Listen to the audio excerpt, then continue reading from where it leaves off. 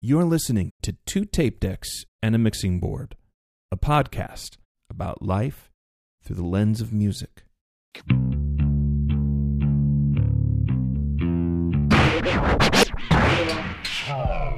B-Sides. Random thoughts, musings, and outtakes from the creative minds that bring you two tape decks and a mixing board.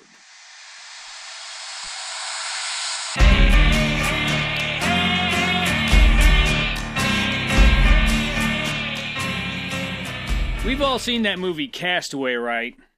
Sure. With Wilson the volleyball.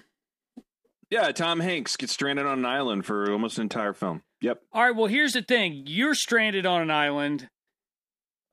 How long before you start manufacturing some kind of friend to talk to? Do you do it immediately, or do you wait a while? Well, I think, the pragmatic side of me would just assume that I'm probably going to lose it at some point. So I would proactively start working on criteria and figuring out, well, this could be a person, this could be a person, and then just kind of have fun with it to see which of those things actually became the character. And, hopefully it will just happen without you realizing that that's what happened. That's kind of where I'm coming down on it. I would probably... I don't know. I mean, now knowing the movie, I think I might go into it. Say I wake up on a strand, I'm stranded on an island. Who knows why I'm there? I think I start looking around for something to talk to because I know that I'm already fragile mentally going into there. Yeah. And I think if I don't, like you said, preemptively sort of find some outlet for your disturbed mind, I think you're going to go a little nuts. Here's the second part of that question. Okay. You have the ability to take it with you. Do you take it, or do you leave it on the island? And if you do leave it on the island, do you admit to anybody back on the mainland what you did, that you talked like a coconut the whole time? Wow. Well, this is a really interesting hypothetical you just created. I thought about this shit all day, dude. Yeah, well, obviously you had a lot of time on your hands. Yes, I did. Just teasing, man. So I think, if I had a choice, why wouldn't you want to plan out? But then there's the other side of me that's gets excited about, well, isn't the adventure in what you don't know? So it's what if you end up on an island where there's not much at all and you have to create something?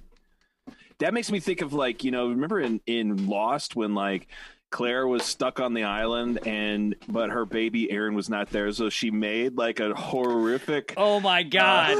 A voodoo doll looking baby thing that had an animal skull.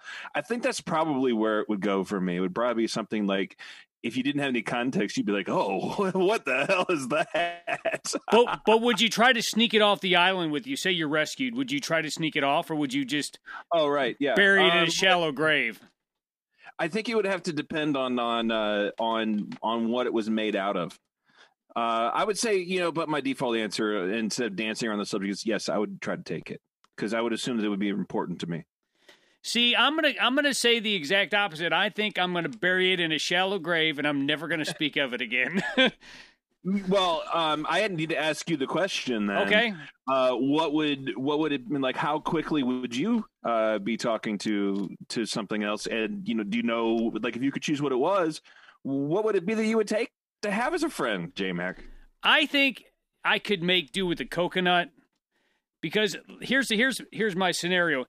Say the coconut gets rotten or breaks, I can always just grab another coconut and make another one out of it. And it's probably going to be on the island already. So say I bring a stuffed animal like a teddy bear or something, and maybe gets horribly mutilated on the crash landing.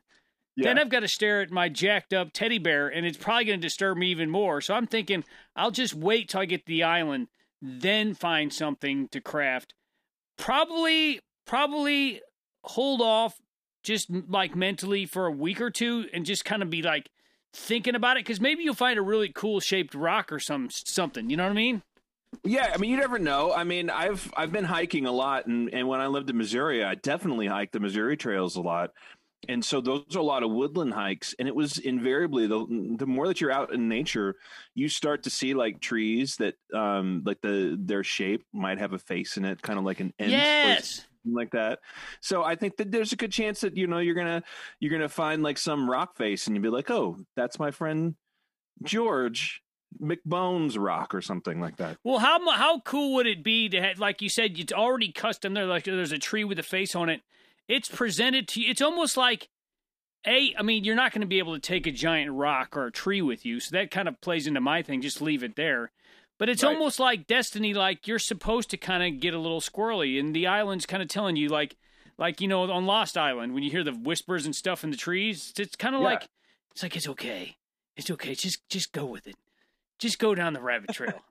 It's okay. Be a little crazy. Well, yeah. Well, in all seriousness, I think the human mind is capable of doing incredible things to protect us from things that are either scary or can be painful. So, I mean, why not?